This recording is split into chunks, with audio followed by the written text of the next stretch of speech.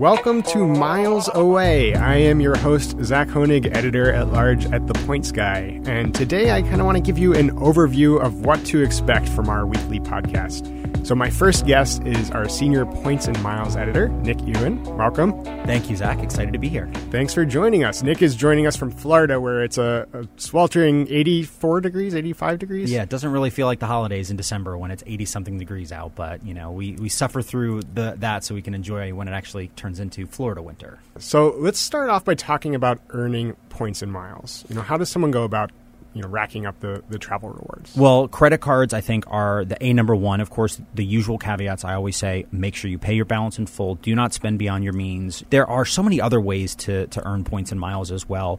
When you shop online, you should never go directly to a retailer's website. Always start at an online shopping portal. You can go to a website like cashbackmonitor.com, and you can see various different sites that will give you either bonus cashback, bonus airline miles, bonus credit card points for going through one of these online shopping portals. There are dining rewards networks where you have thousands of restaurants all across the country that will give you extra points or miles just by linking up a credit card, and then it's just a no-brainer. And then there are many other retailers, some power companies, DirecTV partners with a bunch of airlines and different programs. So there are many, many different ways to earn miles in addition to actually traveling. That's a big misnomer, is that a lot of people think, oh, I never travel, I can never earn enough miles. There's so many ways to earn points, to earn miles, other than traveling, that everyone should be taking advantage of. Mm-hmm, definitely. Would you say you just focus on one or two programs, one airline program, one hotel program, or do you try to earn across the gamut? I think it really depends on what you're trying to do. So whenever someone says, hey, Nick, what's the best credit card to get? I always ask them a few questions. One of the most important things is, well, what kind of rewards are you looking for? If someone just wants cash back, they don't even need to worry about a specific airline or a specific hotel program. They can just pick a credit card, earn cash back, and that goes right towards their bottom line. They can use it for whatever they want. So it really depends on what the individual is trying to get out of this hobby, what they want to redeem for. Do they want to just take a simple domestic flight to go see grandma and, take the kids to see grandma a few times a year? Or are they looking for world-class vacations in business class and first class where they're flying around the world? That will really help determine where to really invest all of your time and energy. So a lot of people do just want cash back, but what other redemption opportunities exist out there beyond travel? Well, I think you can really use your points for almost anything these days. Cash back in the form of statement credits. Just about every credit card company, hotel program, airline program will allow you to redeem cash back for merchandise. Generally, though, those are not going to be at a very good value. So you want to try to avoid some of those things. I know. I get a United Mileage Plus catalog every year. I think it just came. And so I've never redeemed miles for a laptop, but I have enough for probably 5 MacBooks at this point. There you go. Yeah, but at the end of the day, you're really not going to get very good value out of them. And another one that's become really popular is actually shop with points at Amazon.com. Mm-hmm. Amazon's such a huge, popular retailer, and you can actually now redeem American Express points, Chase points, Citi points directly at Amazon. And some people think, oh, it's so great. It's right there for me. I actually heard a notable radio host here in New York bragging about using his Amex points.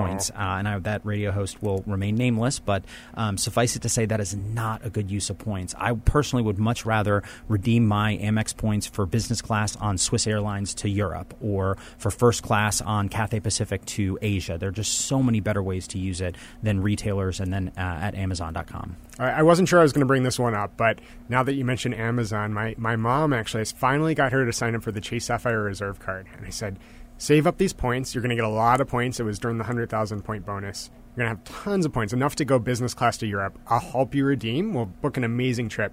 I go home for Thanksgiving one year, and we have these 2 folding plastic tables in the living room. And my mom says, see these tables? I got them for free. I'm like, how did you do that? Were they, along the side of the curb or at a garage sale or something? She said, no. Amazon emailed me. They said I have enough Chase points to get these free folding tables. So she used almost her entire balance of Chase points on 2 folding plastic tables. So she definitely knows better now. And if she's listening to this podcast, I'm sorry, Mom. Good. That really hurts my soul. So, Zach, I'm gonna say that's really devastating. But I'm glad that you have helped her see the light since that debacle. Absolutely. And let's talk a little bit about that light. I mean, the best redemption opportunities typically revolve around travel, either flights or hotels. Can you tell us a little bit about that? What can people expect? Well, yeah, I think the best thing is to generally redeem for hotel stays or for free flights with airlines. And generally, these are going to be at top tier properties. You know, for example, in the World of Hyatt program, their top tier Park Hyatt properties like the Park Hyatt New York are only 30,000 points per night. But oftentimes the paid rates could be $900, $1,000, $1,200. So it's a great way to really get an outsized value for your points or your miles. One of the things that I personally love that I know you're going to spend a lot of time talking about are transferable point currencies. Absolutely. The great thing about those particular programs is that they give you incredible flexibility. You're not locked into one airline, one hotel program.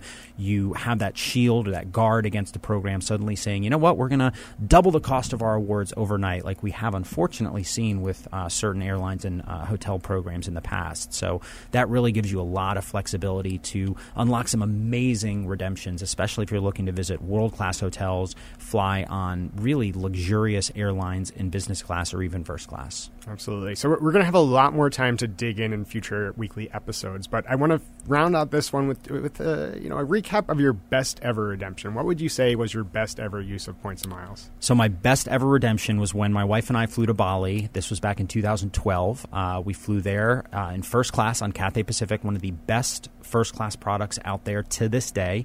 We each used 135,000 American miles to get there and back. Sadly, that rate has now changed, so it is quite a bit higher than that, but it was an incredible use of miles. We actually earned those miles from being strategic with our credit card signups and using our credit cards to really boost our American miles. And then we spent 6 nights at the Conrad Bali using our Hilton Honors points, and we're actually upgraded because of my automatic status that comes with my Hilton Honors credit card to the adults-only section. This beautiful, massive 2-room suite had just a phenomenal stay. It was really, it was great. But, really the big thing as I look back on that I think about is the fact that this is not a hobby where you want to earn a bunch of miles or earn a bunch of points and then hold on to them. This is not absolutely something you're going to be earning interest on or anything like that. We here at The Points Guy, I know you do as well, Zach, subscribe to an earn and burn mentality. Once you've earned those points, try not to let them sit there because, we've seen a lot of programs that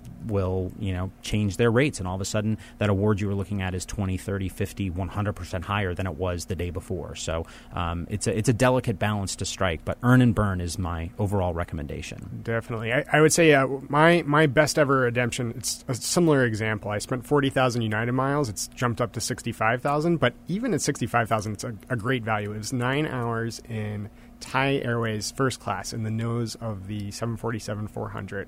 And we flew from Sydney to Bangkok and then connected on to Hanoi. But in Bangkok, we got a free hour-long massage. We had the nose of the 747 all to ourselves.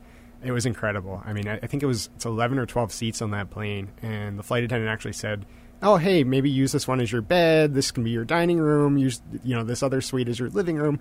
And, I mean, those 9 hours, they flew by, unfortunately. But, I mean, it's incredible what you can do with points and miles. It really is. I mean, that Cathay Pacific flight my wife and I took, we dined together at 36,000 feet. Literally, the seats were big enough where we could sit across from each other, have a meal together. I know that Thai Airways first class lounge in Bangkok is supposed to be just amazing. So I'm a little jealous of you. You have to save time for that hour-long massage. It doesn't get better than that. The one time you want a long layover, right? Absolutely. Well, thank you so much for joining us, Nick. I hope to have you back very soon on one of our full-length episodes. And stay tuned. Lots more to come from Miles Away.